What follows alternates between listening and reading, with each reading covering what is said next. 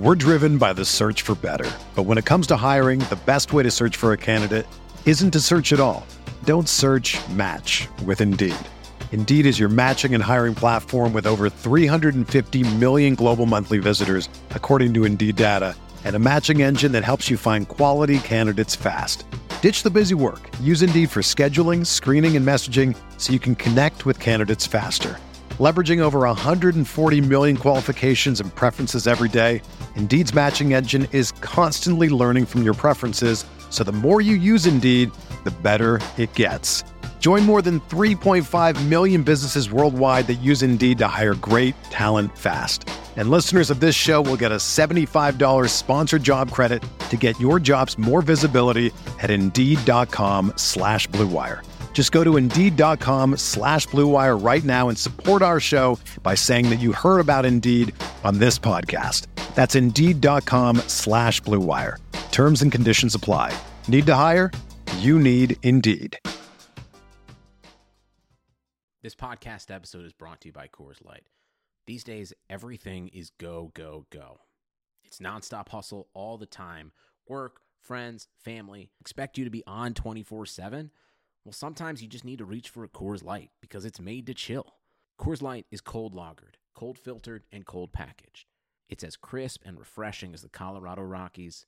It is literally made to chill.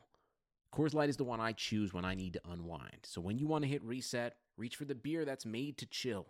Get Coors Light in the new look delivered straight to your door with Drizzly or Instacart. Celebrate responsibly. Coors Brewing Company, Golden, Colorado. Arteta! What a strike! What a screamer! Zola! And a fantastic goal! Arsenal back in it! And here's Limpar, lines it up, finds the net. Arsenal in front. Petr Cech swats Troy Deeney's teeny cojones out of the Emirates as Arsenal win 3-0 at home, and Petr Cech collects his 200th Premier League clean sheet, one or two of which even came at Arsenal. This is the Arsenal Vision post-match podcast. My name is Elliot Smith. You can block me on Twitter, Yankee Gunner. I am joined today by Paul. You can find him on Twitter at Paz Into My Pants. Hello, Paz. Woohoo! And Clive is on Twitter at ClivePAFC. Hello, Clive. Hello, hello. Not able to get Tim or Scott on the pod today, which means this will be a brisk one. I imagine we can get through it in no more than 90 or 100 minutes.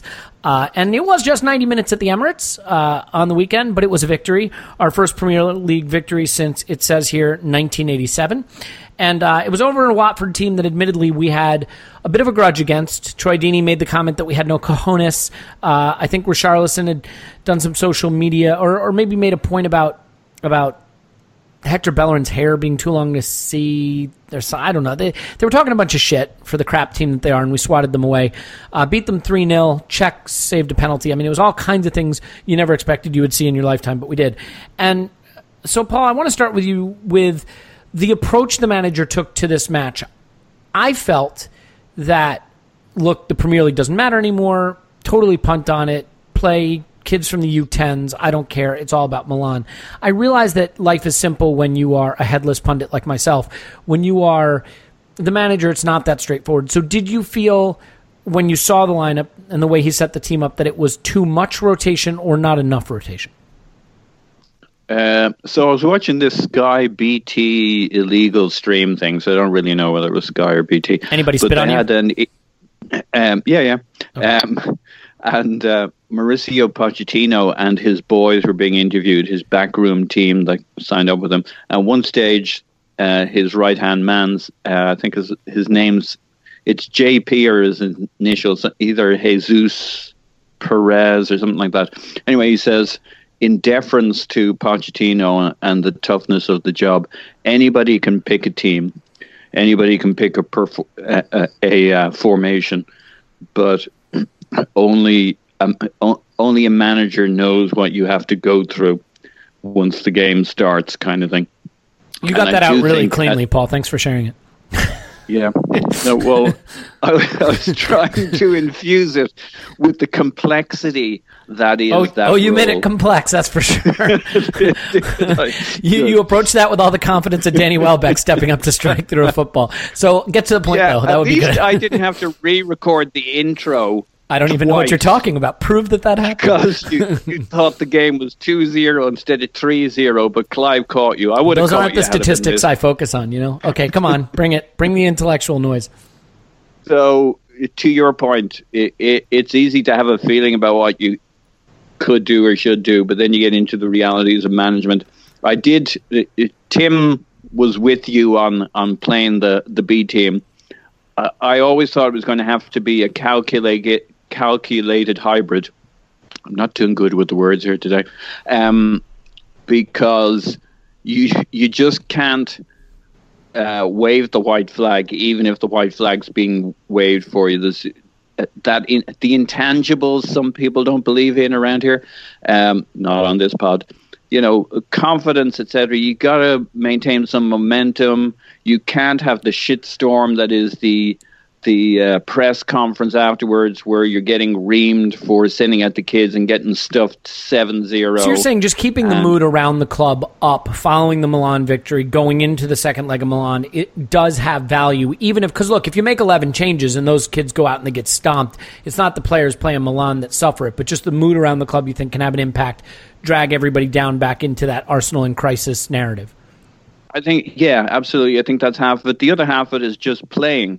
You got to play well as a club. You can't just keep showing up in the Europa League, playing shit in the Premier League, and playing brilliantly in the. We have to win the damn thing. We probably need to hit some form, some understanding between our players, etc., etc. And there's a number of players who need to be played into form or into better form, and they need to be surrounded by good players playing the Arsenal way. So, to me, it was too early to wave the flag. We are, after all. What are we? 2-0. Got to be careful here, or they'll jump on me. 2-0 ahead and about to play Milan at home, which I know is no guarantee in the Europa League, as we've proved when we were 3-0 up. But we should be able to take this home. We should be able to put out a good. We did play the B team in the second leg against Thek and Ostersund. Yeah, and look how well that went. Yeah, so you got to be careful. The boys should, for the most part, most of these guys should be able to play 2 games a week, because they haven't really done it all season. And yes, Europa League's really, really important, blah, blah, blah. But the other thing is, how much attention does the manager want to bring onto his team in the Europa League by absolutely coughing up the Premier League? I mean, there's enough pressure as it is. Don't invite an even bigger spotlight. So anyway, I think it's a balance. Okay, yeah. And I mean, look, ultimately, I think the issue is that there are certain players that we just don't have a great replacement for. And the whole season is down to the Europa League now. And so you would like to see those players protected. And yet, because we don't have a replacement for them, if you don't use them, you run into a situation where the team can just completely come unglued, come unstuck at home in front of the tens of fans that were there. Yeah, and we should remember, there were 6 changes as it was. Yeah, no, he wrapped Koscielny and Cottonwell. He wrapped Ramsey and Cottonwell. I think those are the players who you most worry about playing twice a week. So I think he had an eye towards that. Yeah, and those who are advocates of even more changes maybe aren't thinking that he already had 6 for various reasons. I'm not saying it was for the reasons they wanted there to be changes, but what, are you going to make 8 changes or not? Like at that stage, it's like... Well, it's still the Premier League, right? And even if you have nothing to play for in terms of, where you're going to finish in the season, a Premier League game still has value by virtue of being a Premier League game. You still owe it some debt of seriousness, I guess, for lack of a better way to put it. And how would we like to come 7th or 8th? I know it doesn't matter. I don't think that's going to happen regardless, but okay. I just don't trust Burnley to put in the performance. I mean, I think we can half-ass our way to staying above Burnley, but I get your point. You don't want to be having that debate with the press, do you? No. I don't have to. But it would be a great stick to beat Arsenal with nonetheless. So let's talk about how this game went. And Clive, early on, Ozil plays a through ball to Aubameyang. He gets him behind. He has a chance, I guess you'd say well saved. It's from, 18, 17 yards out in the channel. It's not an easy chance. But you saw that burst of pace again to get in behind, and it became a feature of the game. And in fact, for his goal, he really turned on the pace to get to his first touch. It was kind of away from him into the back towards the middle, and he got to it. I mean, we've now seen Aubameyang play for us a little bit, and it is frustrating that he can't play in Europe, and so it's kind of been a stop-start period to him since arriving. But I'm curious to kind of get now, with a few games under his belt, your appraisal of how he's performing and what he's brought to the team that maybe you expected and anything that maybe you didn't expect. I think physically he didn't arrive here in the best of shape. It looks as though he hadn't been training properly at Dortmund before his exit, and I thought he looked a bit very lightweight, actually, lightweight than I expected. You know, we spent years watching him on YouTube, running from the halfway line and just running away from people. But actually, his speed is actually best in crowds. I think when he runs in short, sharp bursts off the ball, his movement's so sharp, you almost have to give him the ball, and Mkhitaryan reads him perfectly. Sometimes some of the longer sprints, when defenders are dropping early and they're giving themselves 2-3 yards because they're scared of him, they're the ones like Kompany did. He dropped off early. I think there's one in this game where the defender nearly caught him.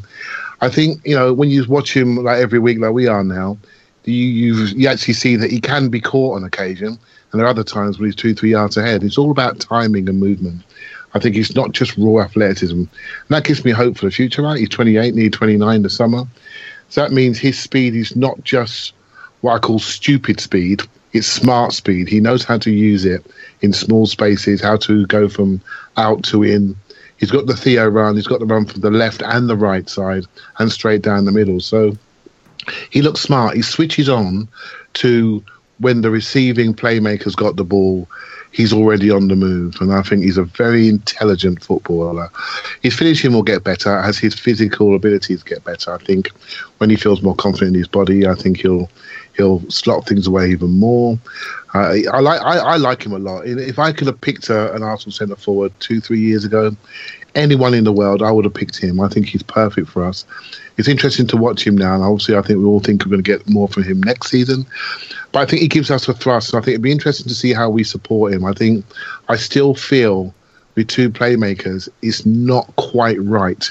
It's not quite scary enough for certain games.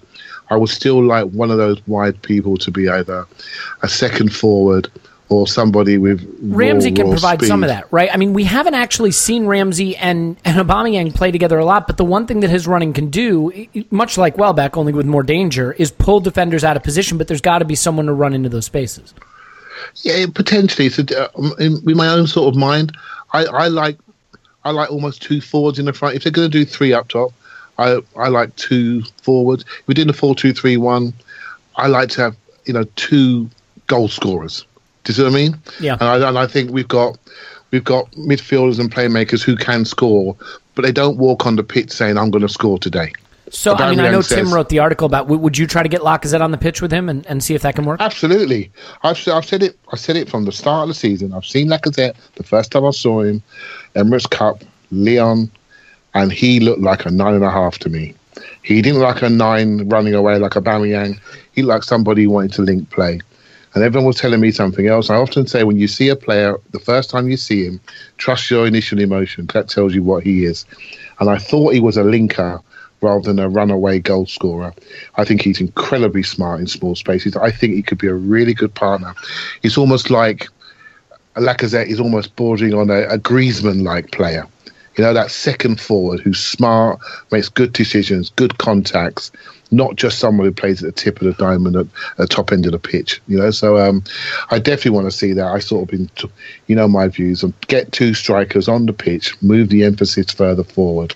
Let's not play amongst our centre halves. Let's play amongst our centre forwards. That's what a lot of the modern teams are doing today. They're playing in areas, they're playing away from their goal, and they make you travel through their team. And they foul early. That's all Man City do. They get it up, out, wide early. They play in the areas they want to play. And when you turn them around, they either press you off the ball or they foul you off the ball tactically very quickly and they break your momentum.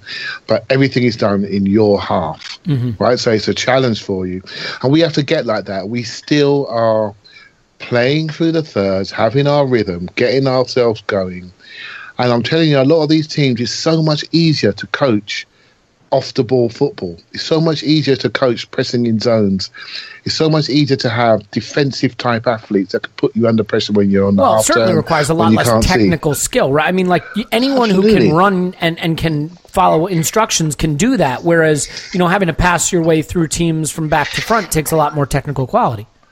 A lot more technical quality. It's a lot harder to coach offensive patterns rather than it is to coach defensive pressing. We get excited about it, but it's just an effort thing. It's a trigger thing. You pick on certain players and you trigger and you come from different sides and you keep it going for a certain amount of seconds and you drop away because you can't keep the intensity. It's just something that's done on triggers and you just go, in you go, see what you get and you spring. 2 passes. That's so easy to coach for and that's so easy to execute if you do it smartly.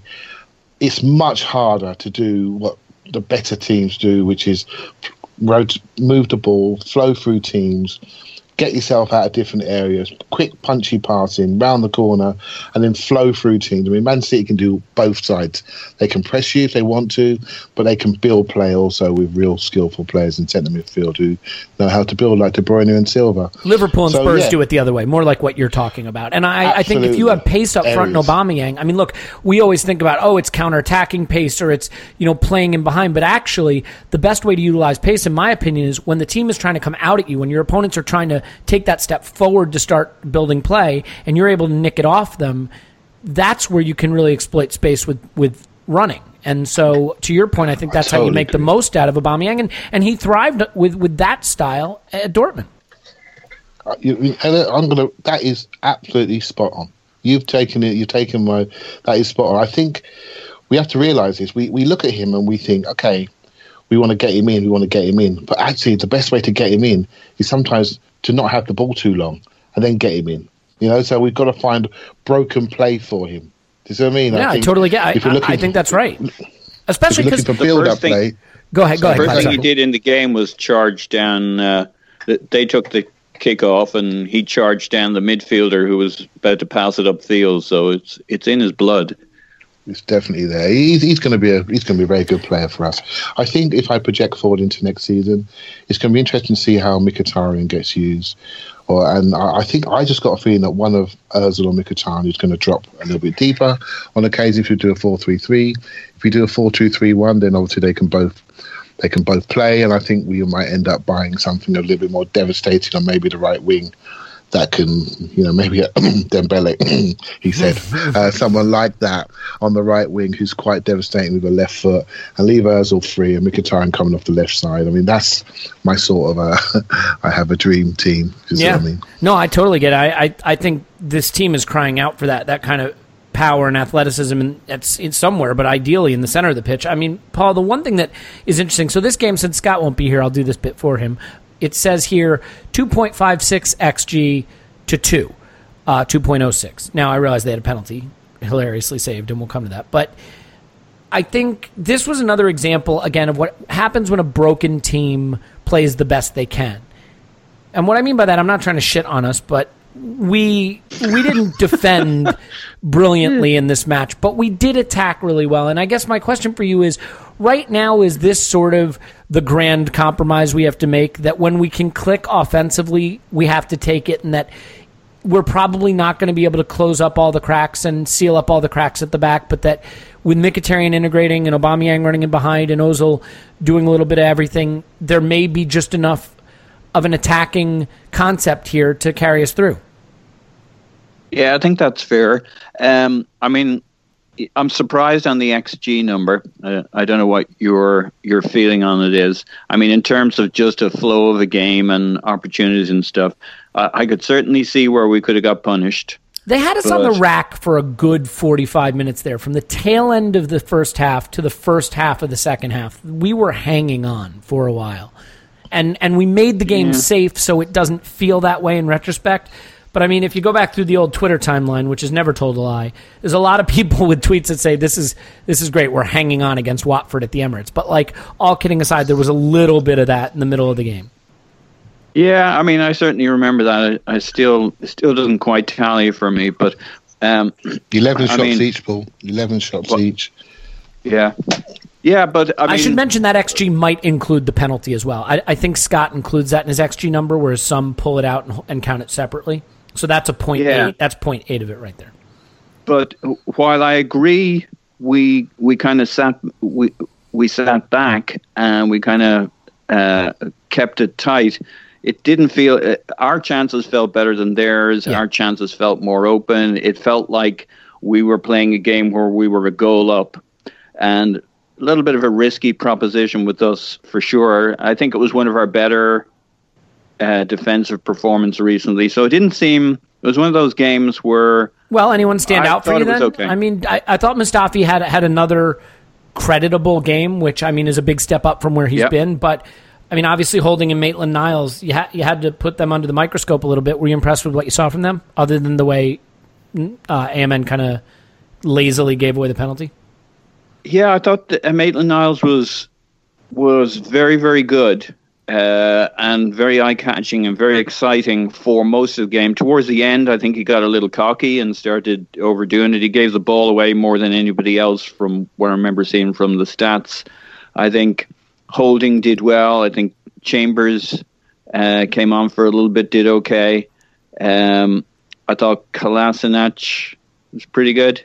Certainly, I just thought the Mustafi injury is a concern going into Thursday. But it certainly is. Yeah. I thought Xhaka and El Neni were fairly solid in the middle. So while I'm not saying we had it all under control, I think they had a lot of possession. I think we held our shape. I think they had a lot of shots. They could have got something off one of their crosses, granted, but I thought it was okay. I thought going forward, we looked pretty dangerous. It was definitely a game where, thank God, we got the first goal. It's funny how that happens, but first goals are a really, really good thing and a really, really bad thing to concede. So, I was okay with it.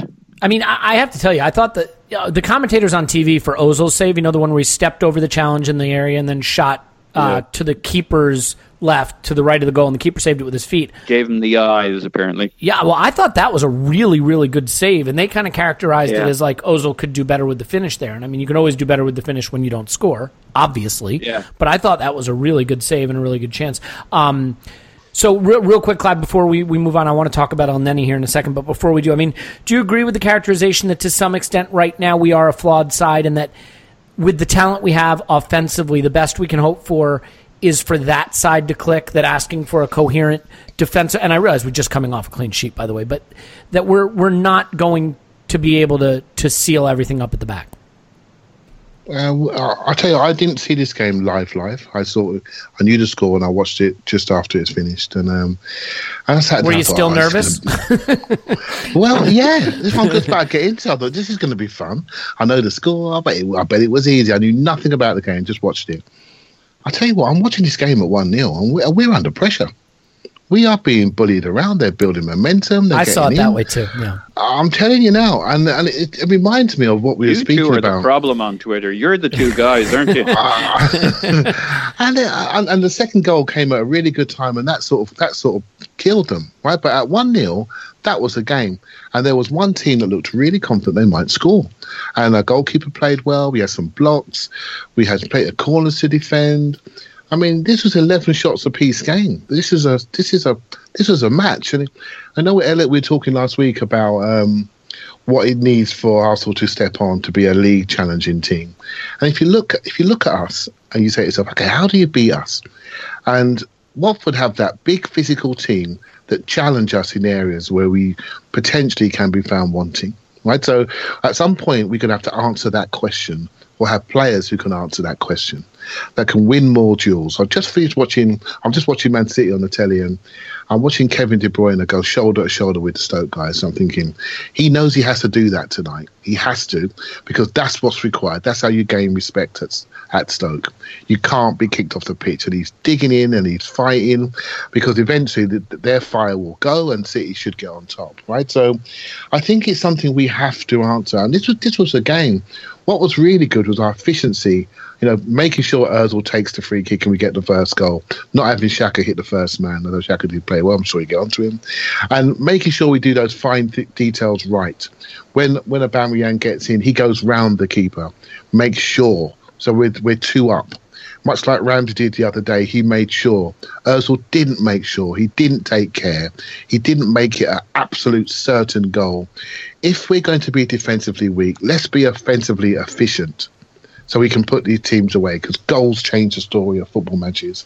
And so I felt we got away with it a little bit. And we ran away. We had a great day, and all the things happened later on that made it fun. But there was a long period in that game where I felt it was a lot more tense than it should have been. Yeah, no, I definitely agree that there were those periods. And part of me wonders, too, if, look, this is going to be the challenge, you guys, for this team for the rest of the season, is that the Premier League now feels almost like a Carling Cup, a Capital One Cup, a Carabao Cup, or whatever the hell is sponsoring it that starts with C Cup.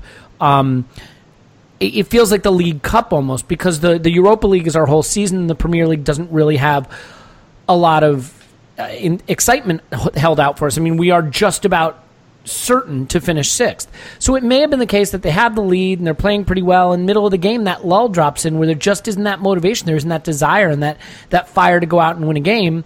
And we were under pressure for a while, and then we kind of turned it back on, and we were able to ultimately, in the end, win it comfortably, in part thanks to Cech's save. But Clive, I'll stay with you just for a second, and Paul, I'll give you a shot at this as well. I think we have to be looking in these Premier League games to see solutions that might ultimately help us in the Europa League and also give us an idea of building for the future. That's really what this is now. It's an exercise in preparing for the future and for the Europa League. And a player who had a really good performance was Mohamed Elneny. Not a particular fan of his. I wouldn't say that he's a player that I love. And I can hear everybody listening shouting, who is a player that you really love? But he's not one of them. But what I thought he did so well is I thought he added a little urgency and progressiveness to his passing. He was quicker with the ball, and he tried to be more adventurous with the ball. And so I guess there are 2 questions here, Clive, which is, 1, what did you make of his performance overall? And 2, given the struggle that Jack has had of late, and Iwobi as well, is the beneficiary potentially Elneny? Is he someone who should be looking to get into that team for the second leg of Milan and potentially carry forward through the Europa League? He could easily do. He's had good games in the past, and what I found, I've gone overboard on him because I'm a fan of him. I like how he plays. I like players that dominate their area. He dominates it by pure metronomic passing. He makes people run after him. And he makes it a lateral race. I don't like it when he dashes to corner flags and things like that. But he works laterally across midfield. His support line running is his major strength. And his early picture is a good strength. But I agree with you, his passing was quicker. It was punchier and it was forward. And what he was doing nicely is that he was following his pass. He was following it in different directions. He wasn't saying, there you go, nice pass, and admiring it. He was following it and getting it back and punching it again out the other side. And he was really dictating things. And I felt Xhaka has also had many of his better games alongside Elneny. People don't want to hear that, right? But, we all know there's one midfield that works. And there's on occasion when we're 1-0 down, Xhaka and Elneny don't work. We look for the other solutions. When we're 1-0 up and 2-0 up, they look great, don't they? You feel comfortable. They move the ball. They look tall and strong. And that's what you want to see. They lack sprinting speed. I wish Elneny was faster. If he was faster and more dynamic into the challenge, rather than having to read situations more, he'd be a top player because he's got a lot of abilities. But he just lacks that speed that separates him, and if he had that, we wouldn't be looking for that player that we all know we need to solve. But he helps Xhaka. He does, right? I mean, the positions he takes up, the ability for Xhaka to have someone he can give the ball to who's safe and gives it back where, I think sometimes this season Xhaka has been so isolated where he gets the ball and players just run away from him. And he's under pressure and he doesn't have an easy option. And I think Elneny gives him that. But he's also someone who can drop in a little bit deeper and let Xhaka look up and survey the pitch and play those long passes that he likes to play. So, is it a possibility? So much of what happens on the pitch at Arsenal is about partnerships because it's not always about preparation and tactics. It's more about how these players connect to each other. Is this a partnership that might be suitable and might get the best out of these players. On occasion, it can be. And I think it needs to work, because at the moment, we've only got one partnership that works. And we know that Ramsey, at the moment, and maybe historically, struggles to play 3 times a week without eventually breaking down. And so we need something else to work, and at the moment, this is the second best partnership, in my opinion. And I think it's better than the Xhaka Jack partnership. I think that's problems for me. So yeah, I want it to work because I want Ramsey to play when we need him to play. And that means we shouldn't miss him desperately when he's not there, because we've got another functioning partnership, right? So we need one more. There's a player that we need. We all know what type of player that is, because we don't have that player at the club. We can't wish it upon Maitland-Niles that, yeah, he's too young. We can't wish it upon players that can't actually do the job. We need to buy that player and use that, make sure that our 3-star hotels, to quote an article from many months ago, we can upgrade them slightly, right? We have more 4-star hotels, either by improving the player or having the right partnership for the right day, so that we can answer the questions when teams try to up the intensity against us and outrun us in the pitch and out-physical us. If we have the ability to answer that question, great. And I think Elneny does it a different way. He does it by pure ball movement and making people concerned about their jobs and what he's going to do next. And I thought he was really impressive on the day. Yeah. Paul, you have anything to add to that in terms of his performance and whether it means he should get that place in the Europa League squad in favor of Jack or Iwobi or any of those other options? He's certainly doing himself no harm. He's probably... him and Jack do different things, and as Clive intimated, it's almost dependent on game state, but you can't swap them in and out of game state. Jack was on a good run for a while there, but he seems to kind of hit some kind of plateau until he sorts out his second half performances. It's kind of an uneven comparison. But, Jack's still probably the best guy. Well, Elneny's actually pretty good under pressure in the midfield, so you could argue it either way. Jack's more high risk at handling the press. He can dribble out and break forward, break the trap. Elneny, at his best, he maintains a beautiful balance with his other central midfield partner, whoever that is. He'll keep his distances, he'll keep the rhythm, and in that sense allows you to have a predictability that you can kind of build around, and it's really a function of how well the team's performing then. If people give him and Xhaka out balls, we should be much better at handling the press than we are. Very often we'll focus on who the two midfielders do. I certainly do, to a fault, when in fact, if they have options, if they have two places they can put the ball when they're getting pressed, any midfield pairing we have will look several times better. And it may just be we don't really set up. We're not really a pressing team, and we're not particularly well set up for handling the press. Well, so, yeah, I think you could definitely say that. Yeah. Well, I mean, it's harsh on all these guys. Yeah, I definitely think there's more mileage in Elneny. It's frustrating we haven't got more out of him.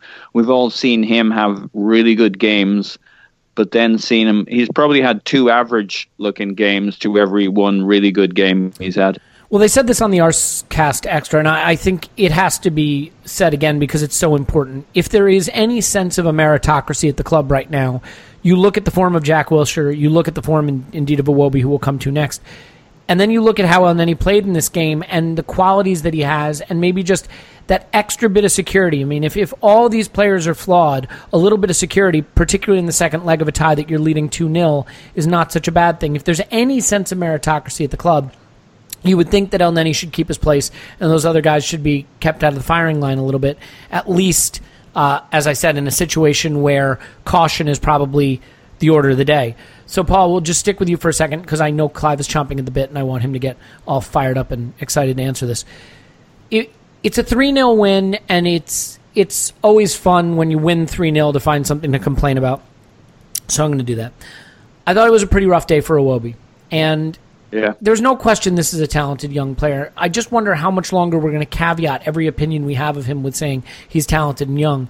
He's in a really poor run of form right now. He seems to be struggling for confidence. You saw Mesut Ozil get visibly upset with him on a few occasions. He had a good chance from the left channel that he blazed over. Just his technique for striking the ball is terrible. He has good footwork, good technique on the ball, but he really seems to be struggling with end product. And I know Tim has said on this pod a lot that, end product comes later in your career, and that's great, but then maybe he needs to be starting a little bit less at this stage of his career until he can find that. And unfortunately, what I would say is the things he's doing that aren't end product aren't helping us enough to overcome his deficiencies in the final third. Are you as down on the performance he put in on the day and where he is at the moment? Yeah, I think so. I think he's plateaued and not on a high plateau. Yeah, a plateau is a flat part where you just stay at the same level. I would say this has more of the qualities of like the other thing, the thing that points down. What would you call that? A downslope? Well, he peaked and then he went into a little dip and then he came up maybe a little bit and plateaued, but it's not a very good plateau. You won't be cheering every time he's on the team sheet at the moment, which is a shame. And maybe, you could see his career going in different directions, but right now he's not. If he plays, it's because other players aren't available. I mean, really, it should be Mkhitaryan on one side and Ozil on the other, the way we're set up at the moment. And, now you get to an interesting who's going to be in the midfield three. And we got a problem there because we got Xhaka, Ramsey. So who's getting that other spot? Now, we talked about Lacazette, and that'll be a very interesting experiment as to where and how he plays when he comes back in our Premier League setup.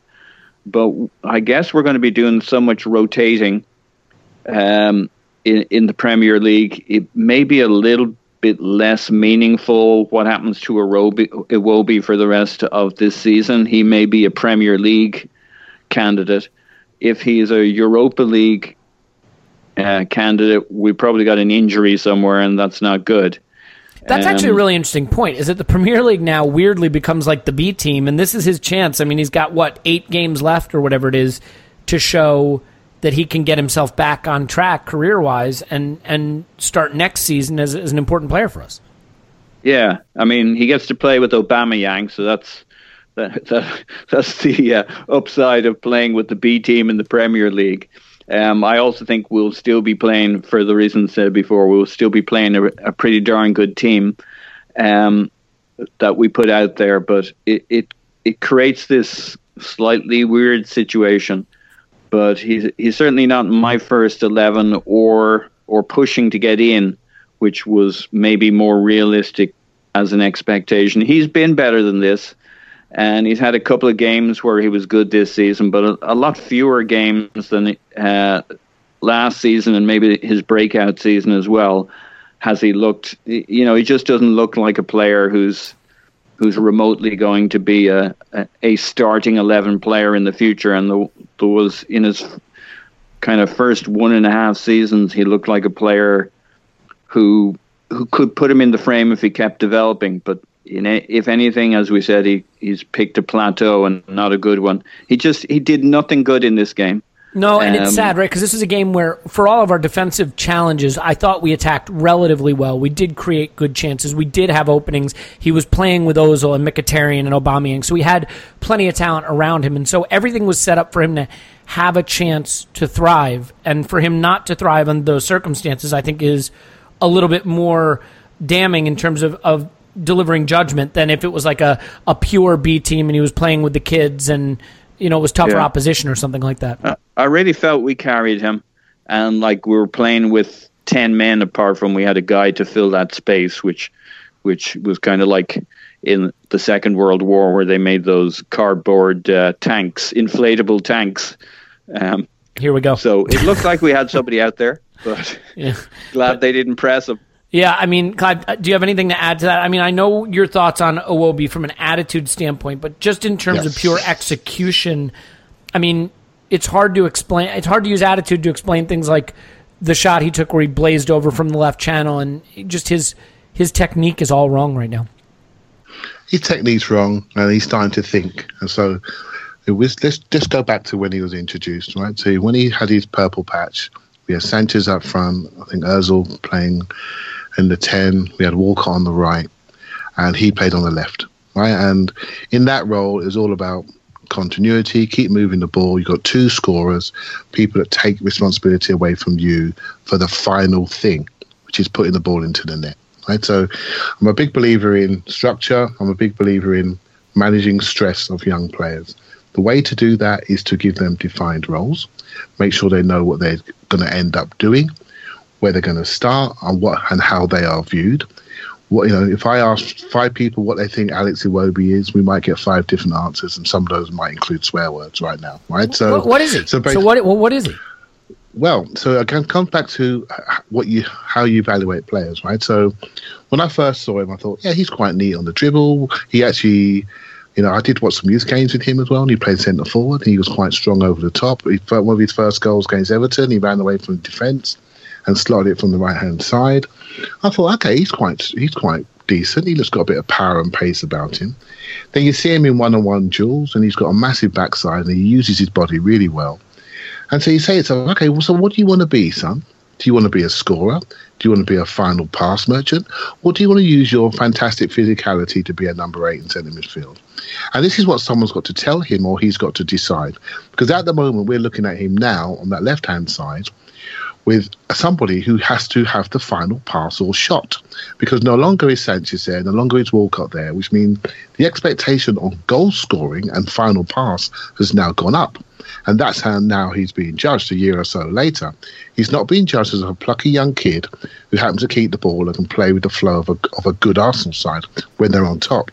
Now he's been asked to help pick up a team that's been on the floor and actually score and pass and assist. And that's very difficult for him, and he's struggling. And also he's seen as by players for his position, forward players. And he's thinking, well, the golden route I've had to the first team has suddenly been put under pressure. And you can see, similar to Oxlade-Chamberlain, he looks quite sensitive. He looks quite bothered by the criticism. He looks quite bothered by the lack of form. And he looks like a player that's actually quite quick to throw himself into that hole I spoke about previously. I think he's somebody that's suffering at the moment. So what he needs is somebody to define him. Or he needs to be strong enough with agent advice like Walcott did many years ago, although I didn't like it, to say, I want to play here. I want to play up front, or I want to play on the wing. But I admire Theo for that, because he's trying to dictate his career. At the moment, Iwobi, what's his pathway? Where's his best position? What's going to happen to him next week and the week after? He's no longer in control of that. I don't recommend he crowdsources it from Twitter at the moment, by the way. Yeah, he needs to really think about his key attributes and say, I need to develop myself here. I need to, I personally think he could be a deeper player.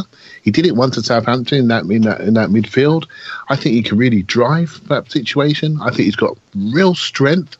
So he needs to focus on the defensive side of his game and the carrying and connecting side of his game. Because I think he could be a real powerhouse if he develops that. I don't see the calmness of execution and technique in the top end of the pitch. I don't see a final pass. I don't see a cross. I see a good time player that does that when everything's going well. Is he going to do that at 1-0 like Mkhitaryan did last week? At 21, no chance. At 29, like Mkhitaryan is, he's got a chance. At the moment, let's define him based on his natural gift, which is his physicality, and give him a chance to progress the ball in areas where there's less pressure, to rebuild his confidence again. I think that's something that Arsenal really need to think about with young players. We don't define their positional pathway. There's a danger of the same thing happening to Reece Nelson right now. We use him at wing back. We all know he's somebody that needs to play higher at the pitch, but in this formation, we could do with another wide player that can really devastate. He's not getting a chance, right? So, and I think we cloud players and we lose players by not defining their roles early enough and giving them a stress-free environment to go into. And I think he won't be suffering for that. Attitude problems beside, that's all conjecture and what we read. I think we can help him by defining him, coaching him and helping him fix the issues that he has and supporting him. And if we do that, we don't lose the player, but we are at risk at losing him at the moment, and that's a shame. It is a shame. I mean, the thing is, he's got great feet, you guys, but he's so staccato. He is such a staccato player. What I mean by that is extra touch, little control, little touch, little move, little dribble. I mean, he doesn't do anything in a very smooth or instant way. It's staccato because he needs that extra time to think. And I don't know if you guys have noticed this. One of the things that drives me absolutely nuts about him is he never plays the overlap. And that will drive your teammates crazy because Kolasinac made several overlapping runs to the byline and wasn't tracked by Watford defenders. And Iwobi cuts inside and his brain switches off and he's totally unaware of the overlap. And when you're a fullback and you're running up and down and up and down and up and down, and every time you overlap, that nominal left winger is not giving you the ball, it's going to drive you nuts. And he wants that extra touch. He switches off to what's happening around him. He only sees what he can see. His head is down a lot when he's on the ball. I just think he's really struggling in the final third because of a lack of awareness, a lack of vision of what's happening on the pitch. You look at Mesut Ozil, and what makes Mesut Ozil such a special player is he knows where I guess it would be 21 other players are all the time on the pitch, it seems like. And Iwobi doesn't really seem to ever know where anybody is. It's a problem. Now, look, I don't want to beat the kid up, but I think at this point you have to say in big moments he's not very reliable, which is problematic because we don't have a left winger. I think, Clive, you make a really important point, though. What is his position? He's not a 10. He's not a striker. He's not a wide forward. He's not a central midfielder. He's this weird ball shuttler, carrier, connective kind of player. And to your point, when you have an extra scorer on the pitch, I think you can accommodate that. You have Ozil and two strikers. But you can't accommodate that when you really have one goal-scoring player on the pitch. So, it's frustrating because I don't know that there's a solution for that. Yeah, mate, remember the Chelsea away game when we played Iwobi, Welbeck with Ramsey and Xhaka and did the 0-0 game in the league? Yeah. Mm-hmm. And Iwobi's value was massive on the day, right? And what was his value? Where was he most valuable? Work rate, defensive ability, right? Yeah. I think we're seeing him wrong. That was a frustrating game, by the way, though, too, because we were just totally impotent going forward.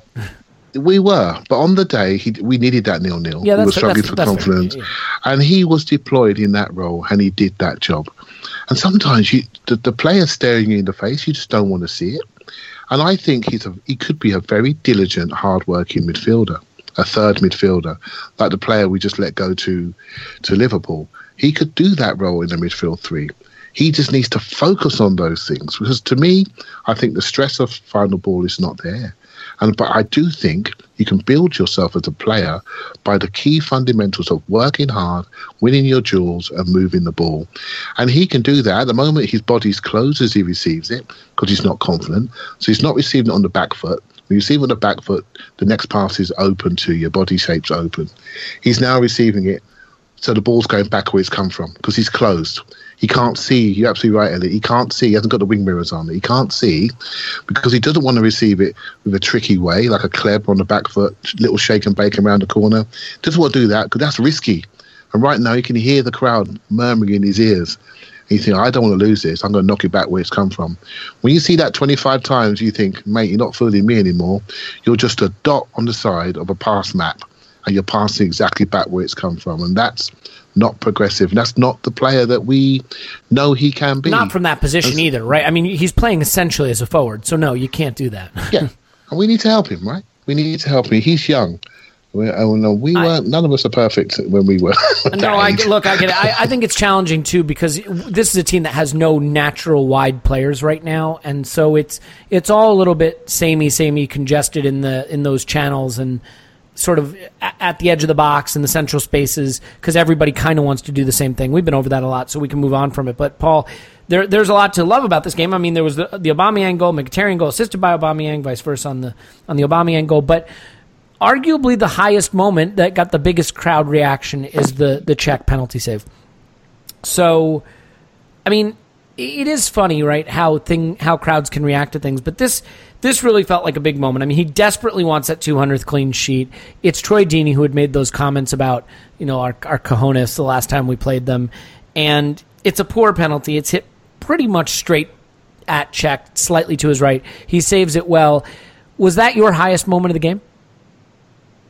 No, it was like one of the most, I mean, I guess in certain ways, just like the crowd, that was kind of the highest pantomime moment. It was when the villain got his comeuppance. So, I mean, it was poetic. He wrote his own script. So it was good. It was fun. But it didn't get your blood pumping, huh? Yeah. I fucking loved it. I loved it. No, I did. Yeah. I mean, don't get me wrong. I did love it. I just, Aubameyang's goal was the high point for me. Yeah. Okay. That's fair. Yeah. So well, talk to me about that goal a little bit. It's funny. I have PTSD from Giroud a little bit. Not that Giroud is a bad player, but you know my feelings. But so Aubameyang collects it and he takes that, I guess you could say, heavy touch, an intentioned touch across the box. You know what I'm talking about? Yeah. And he has to use a real burst to get there. And I just kind of flashed back to Giroud and I was like, oh, he's overhit that. Well, that chance is gone. But he's on it so quick that makes the goal. Is that really what stood out to you about that goal, is the run, but then that burst to get to that touch across the box? Well, I love players who round keepers. Mm-hmm. We saw Ramsey do it. There was the great Ozil what was that, riding the Ludogorets wave. Or something? Yeah, Ludogorets. You don't see it very often. But from my vague recollections of bits of Dortmund I've seen in the past, he does it quite a lot, and it's the sign of a striker who knows he has the keeper. And the best strikers pick their moments to round the keeper, and they make it look so easy. You think, well, why doesn't everybody do it? Usually, when you try and round the keeper gets it. I don't know how, but the keeper has the advantage. They have the reach. They have. They can cut off the angles. But I mean, the keeper never gets anywhere near Aubameyang. He's dead by the time Aubameyang has made his run, let alone got the ball. Like you say, on the touch, maybe it was a little big. I felt comfortable. Well, it takes him around the keeper. I think he knew. But to me, Paul, I guess the point is. I expected a defender to be running on to it, get to it before he did. You know what I'm saying? Like it's one of those touches where he still has distance to cover. There. Yeah, and he gets there. It was nice to see. There was a strange amount of space there, but I think it's that was the clever thing about the Mkhitaryan ball. I thought he was going to play at the other side of the centre back, the earlier ball, but he played this one just down the middle. Aubameyang had a long way to come for it, but they both knew they had the time. So it was Mkhitaryan knew where to put it just to let Aubameyang run at it. Well, and then he gets there before the keeper too, right? I mean, that's he got there just before Iwobi too, who was in an offside position. Man, that guy would have got stoned to death had he screwed that one up. And the other thing, to Clive's point about how physically strong and kind of where Aubameyang's at, this was the first time he did his forward flip celebration, which I greatly enjoyed. Oh man, are you kidding me? The first time I saw it, I thought, please don't hurt yourself. I tweeted about this. Like every Arsenal fan, when they see that, has to have that little heart palpitation of, oh, he's going to injure himself doing that. Yeah, but it's to the point of like your high point. I just really luxuriated in that goal. That was beautiful. That's like a beautiful woman settling back into a warm bubble bath with a glass of balls to red wine. You got it. Through balls to pacey strikers that result in goals are just really great to watch. Just the speed of it, the artistry of it. It was great. And maybe a quick shout out to Shkodran Mustafi, who hasn't gotten a lot of mention here. But I mean, Clive, I've been pretty hard on the guy over the past few weeks. Yes, you have. And rightfully so, because when I'm critical of a player, it's only because of tough love that they deserve. And I think I've gotten him back on track. It's not something that I wanted to have to do, but by slating him on the podcast, I seem to have lit a fire under him and gotten him back on track. But he did score a beautiful headed goal from a set piece. He did hold together a somewhat leaky but otherwise functional defense with two kids in it. I mean, are we maybe seeing him round the corner from bad defending town back into acceptable defending village?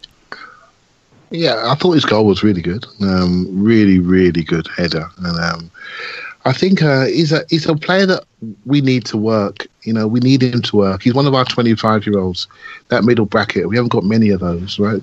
So we got Xhaka, El Neni, we got Mustafi. Then we go up a year or two, then move into the Ramsey, Wilshere sort of zone. And we need them to work. And there's sort of like doubts about almost all of them at times. They're not, all of them lack a bit of consistency.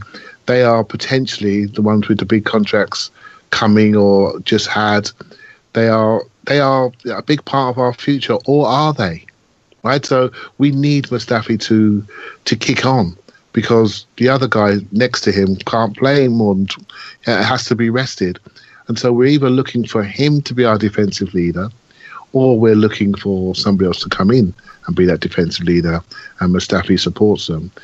I think he's still very erratic, even in games where he does good things. He always feels on the verge of doing something stupid. But then that leads to the 3 out of 10 games or the 9 out of 10 game. And he had an 8, 9 out of 10 game this week, but still ended up going off with an injury. And we've lost him at crucial times in the past before for him overextending himself, etc. So he's a player I want to like.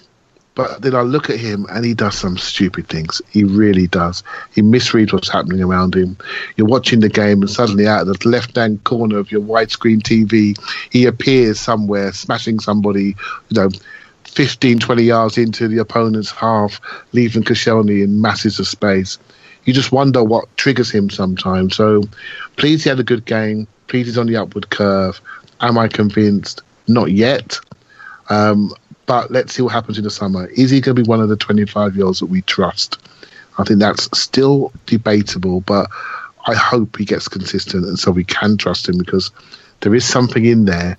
We're just not seeing it regularly enough. Yeah, I think the problem is there's a talented player in there, but it's a talented player who makes mistakes. And at center back, you almost want someone whose average is okay if they don't make big mistakes, right?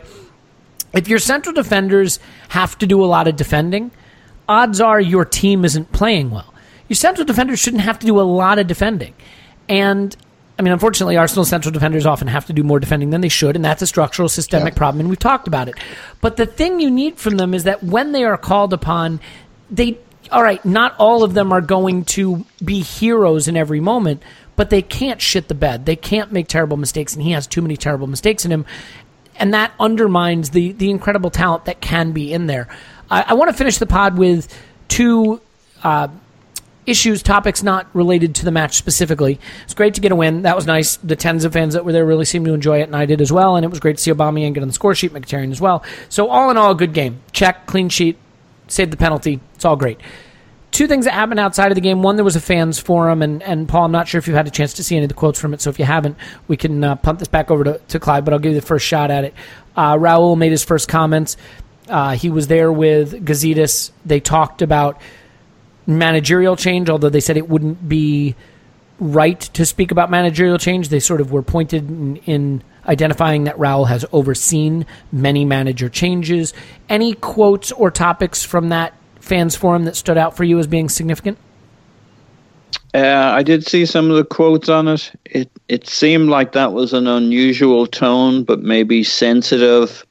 It's got to be very difficult inside the club to read the mood and what plays out there without testing the message. So I know they know what's going on out there, but I just wonder if it's an attempt to be sensitive to the mood of the supporters, having just seen that 80-something% of people who voted in the AST survey wanted a change of manager.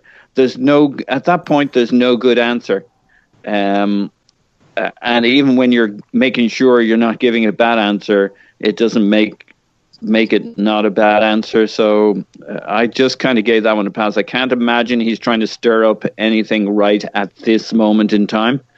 It's just such a terrible time of the season to want movement in either direction. I mean, the Europa League's on the line, and Ivan doesn't want to be the one who screws that up.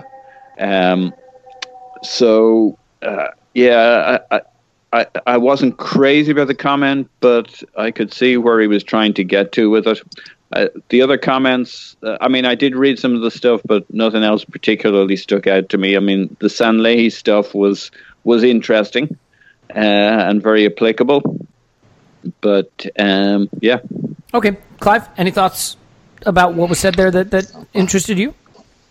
I thought it was the first like introduction to Raul and to the club.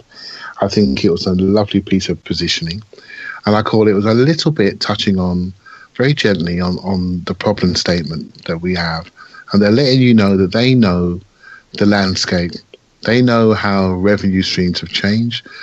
When we was in the stadium, they said that 40% of the revenue was match day revenue. It's now at 20%. So they know how important TV is, and they know how important the brand is, and how important commercial value is. And I think it's like a little look at that. They weren't disaligning themselves from anybody, and they weren't overly aligning themselves to anybody. They were making sure you knew that there was a team there. They said things like, the staff has doubled over the last 3 years, which I found was really interesting quote, because I don't think I never sensed that. Did you sense that in all the time? We're big Arsenal watchers. I couldn't sense that the Arsenal staff has doubled over the last 3 years, despite the high-profile announcements since the summer. I mean, when he says staff, though, is he just talking about the overall staff running the club? Because you could see that as the club's just become bigger and moved to a bigger stadium. A lot of that may not be football-related. Absolutely, but we moved in stadium in 2006, right? So, and here we are in 2018. This is a 3-year doubling of the staff. Yeah, that's true. Right, so that means we're obviously looking at. They're all change. Social media managers. We're all looking at change, significant change. Things are happening, right? So I found that quite comforting, actually, because I've always talked about people infrastructure and the depth of people at the club, and to hear from these guys, no matter it's just quotes, I wasn't in the room. I'm excited. I am excited. I'm desperate for a new voice, a new direction, and new thought processes to be pushed forward, and not us to be so dependent on one individual, right? So yeah, it's a nice piece of positioning, a nice piece of alignment, a nice piece to say, this is the problem statement that we have. And come the summer, I think those voices are going to get louder and louder and louder as we move on. So yeah, nice work. And I'm really excited for the future. Yeah, well said. I don't have anything to add to that because my opinions on this are pretty much nonsense. So we'll move on from that and finish with this. Per Mertesacker gave an interview to Der Spiegel.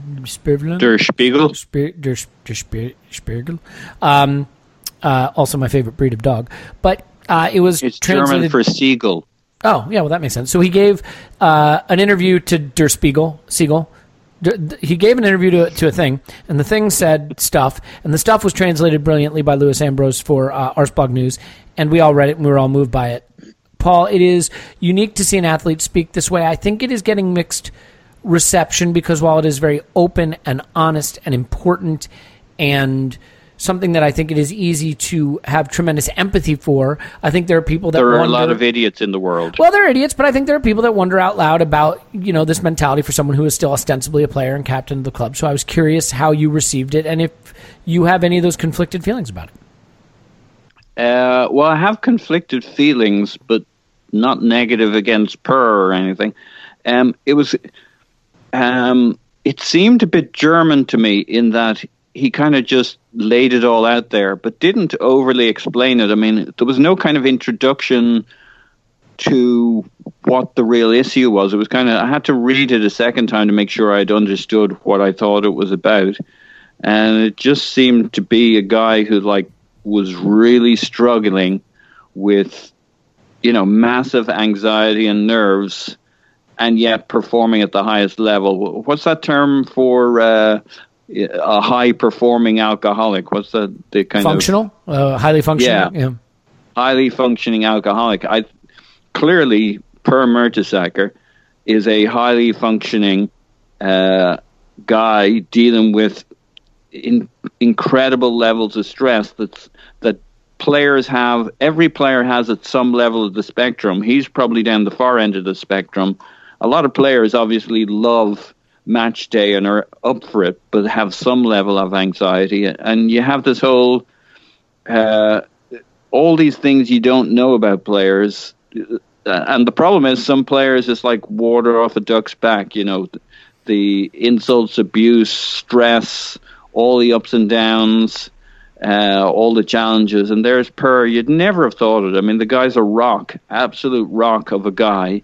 But it's kind of the stiff upper lip variety where there's so much going on underneath, and it just takes you back that you're finding. It's interesting because you normally hear this stuff at the end or after somebody's career, and I guess we're kind of at that point. It's kind of fascinating that he says he'd prefer not to play. He'd prefer to be in the stand or maybe on the bench than on the field.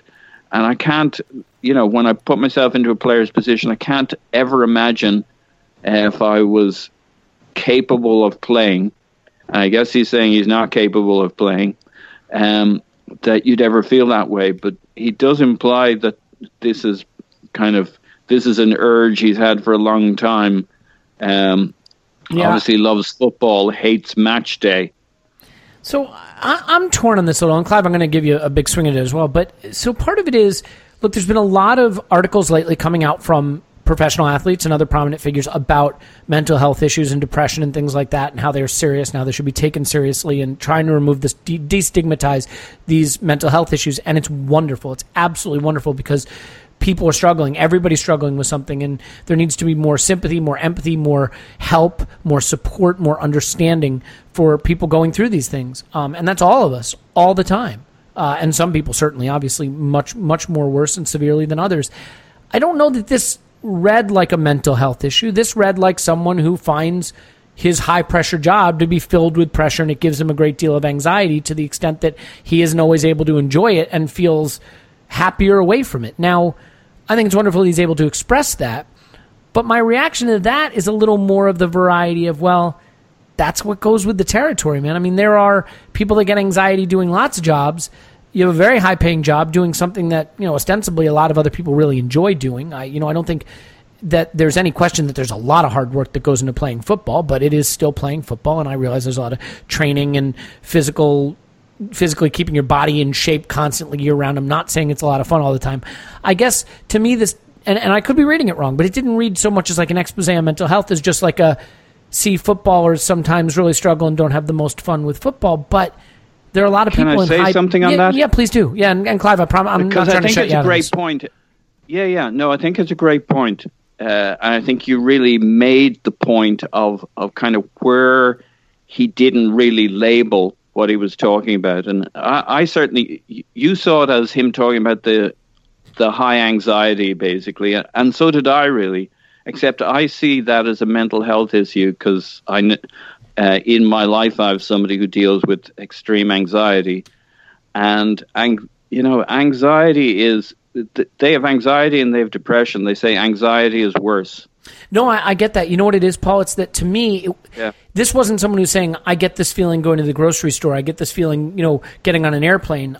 To me, it seemed very tied to the high stakes world of football. And so I don't, if you're doing something that's filled with pressure and it gives you anxiety, that kind of just feels right? Like, I mean, if you walk along a high wire, you're going to feel anxiety. That doesn't mean you suffer from anxiety necessarily. You're walking on a high wire. Yeah. Let's get Clive in. Yeah. Can I just quickly say, though, he does say it as if he doesn't think this is normal, and this is not what his colleagues are going through. He's talking about sharing a room with some guy and his legs twitching. He's not presenting this as, we all go through it. But so I think you make a good point. The reason I thought that it was a bit weird was, as I say, he never really labeled what it was, and so he was open. He shared so much and left so many questions. Is he, what is he really telling us?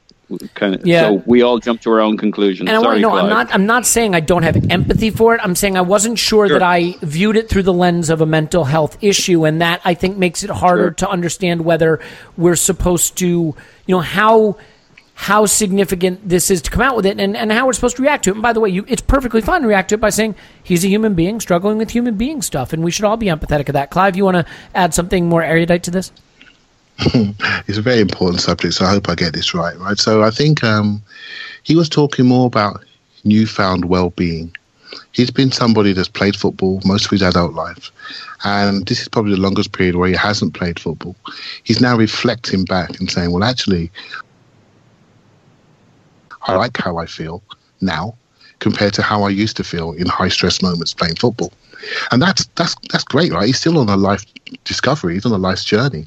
He's discovering himself, and he's sharing that just as he's moving towards retirement. He's saying, you know what? I'm telling you now, I'm probably not going to miss not playing. And here are my experiences of real trauma and stress while playing. And you often hear me when I'm analysing players, you often hear me use the word stress, don't you? And it's not because it's just a word I plucked out of the air. I really mean it when I say it. And the reason why I've got a bit of exposure to this is I've been exposed to a lot of young academy footballers that have a huge amount of stress as young children, training 5 times a week and playing on the game, going through different age groups, trying to get selected, the pressure them to get selected, the pressure them to get to their goals. When they finally get through to a scholarship, what happens then? Maybe 2 or 3 of them make it through to a pro contract. The first pro contract's worth nothing. It's all about the second pro contract. That's when you really get paid. There is so much stress around football. Managing stress, managing young people to handle that level of stress is so important for the short window that they are at their professional and physical peak for. And one of the things I do, just voluntary things, I actually mentor a young lady athlete. She was an ex-junior world champion. She's about 20 years of age. And if I could tell you the thoughts and the stresses that she goes through when she trains every single day, twice a day, just to get back to the level that she used to be at. And I can't tell you the effort that these guys have to put in to get to that elite level. You're an elite person. Everyone can kick a football. What type of personality do you need to be to reach the level that Per Mertesacker reached, 100 caps for his country and a World Cup winner? That takes a different type of personality. So there's going to be a kickback from all of that. You know, they're not like us. They're different to us. And that means they're wired differently. So we can't assume that their mental structures are similar to things that we recognize. And we can't sit back and say, well, you're doing something that we would all dream to do. Let me tell you, I've seen players, young and old, crumble under pressure, crumble under stress. And we're talking about one in Iwobi earlier on. And I watched that player, and I genuinely am concerned for him. I don't criticise him. I really mean it when I say he needs help. He absolutely needs help to manage this, what he's going through, because all that's happening to him is he's struggling under the pressure. And Per's telling us as a 33-year-old man that's achieved everything he wanted to achieve in the game, that's about to go into the next phase of his life, and he's finding a new well-being. And I think it's great that he shared that. I know what you mean, Elliot, about Kevin Love and what's happening to DeMar DeRozan in the US. Yeah, exactly. And I think it's you know, I watch US basketball sport quite closely, and I was really surprised but also pleased about that. This is not a trend. This is not a fad. This is something that goes on at every single elite sporting organisation. Some people handle it better than others. Some people hide it better than others. Managing stress is done in different ways. This is why I always talk about structures, coaching, defined roles. That helps. That helps people. They know what they're doing. And the best teams we watch today are people that look relaxed. They look relaxed because they're coached within a inch of their lives. They know what they're doing. So I think it's great what he's doing. And I think he's going to be an absolutely tremendous academy manager for young people, because he can talk about his journey. He went through education. He went for education late and came into football late. He didn't just come from a kid that's not been educated. He's got experiences in different countries. He's reached the highest level. He's articulate. He's got presence. I think it's an absolutely genius signing, and I hope he's as successful as I think he's going to be. Yeah, and to his credit, by the way, that's all very well said by both of you. I think worth pointing out, he wasn't asking for anyone to, quote, feel sorry for him, that he knows he's been very fortunate, that he would do it exactly the same way again, to the extent that, he wouldn't give up any of his footballing career. So I do think it was a very interesting look into it. I like to interrogate these things beyond just the superficial level. That's not to say that I don't have a sympathy for what he's gone through and those struggles. I think we all go through struggles. I guess it is fair that sometimes when someone who has a lot of money and does something that looks very enjoyable to us from the outside, it is hard for us to feel sad for them, feel sorry for them, feel pity for them, outside of extraordinary situations like the death of a child or a loved one, something like that. But I think this does shed a light on it, that there are challenges to everybody's life and to the thing they're going through that maybe we don't see from the outside or even understand ourselves, but feel very real to them. And it is a reminder that whatever your life, your problems in your life are going to be the most important thing in the world to you, and they're real, and they should be taken seriously. So I thought it was great that he got a chance to speak about that. I just think it's an interesting thing to dive into a little bit. And anytime someone reveals what they're going through, I think it can actually be a help to any of us to kind of turn the mirror inwards and look at what we're going through ourselves and how we're handling it. So I think we'll leave it there. We've got Milan again on Thursday. We've talked a little bit about that ahead of that game in the last podcast, but my guess is it'll be roughly the same lineup we put out last Thursday, except obviously if Monreal or Bellerin can come back in, I would imagine that they would, and obviously there'll be a fitness test for Mustafi, and the rest of it should be about what we expect. So hopefully just your bog standard 1-0 win to the Arsenal or something where we cruise through and then draw whoever the weakest team is left in the quarterfinal. And it would be exciting. Quarterfinal in Europe, I mean, it's still a big event, would still be a big occasion and something that would be a lot of fun to look forward to. So Paul's on Twitter at PosInToMyPants. Thanks, Pos. Woohoo! Exactly. Clive's on Twitter at ClivePAFC. Thank you as always, Clive. Top man. Thanks a lot, mate. Yeah, you bet. And my name's Elliot Smith. You can block me on Twitter at Yankee Gunner. Give us a 5-star review. Write nasty things about me. It's been a while. Write nasty things about me. I deserve it. God knows I deserve it. And then I will write a tell-all article about how your nasty things have led me to anxiety and depression. So there you go. So maybe don't write them too nasty. Just nasty enough. In any event, we will definitely try to get a podcast out Friday. It's always tricky with the Thursday schedule, but we'll do the best we can and try to get everybody on for that, including Scott and Tim, whether you like them or not. So until then, we'll speak to you after Arsenal 10, Milan 0.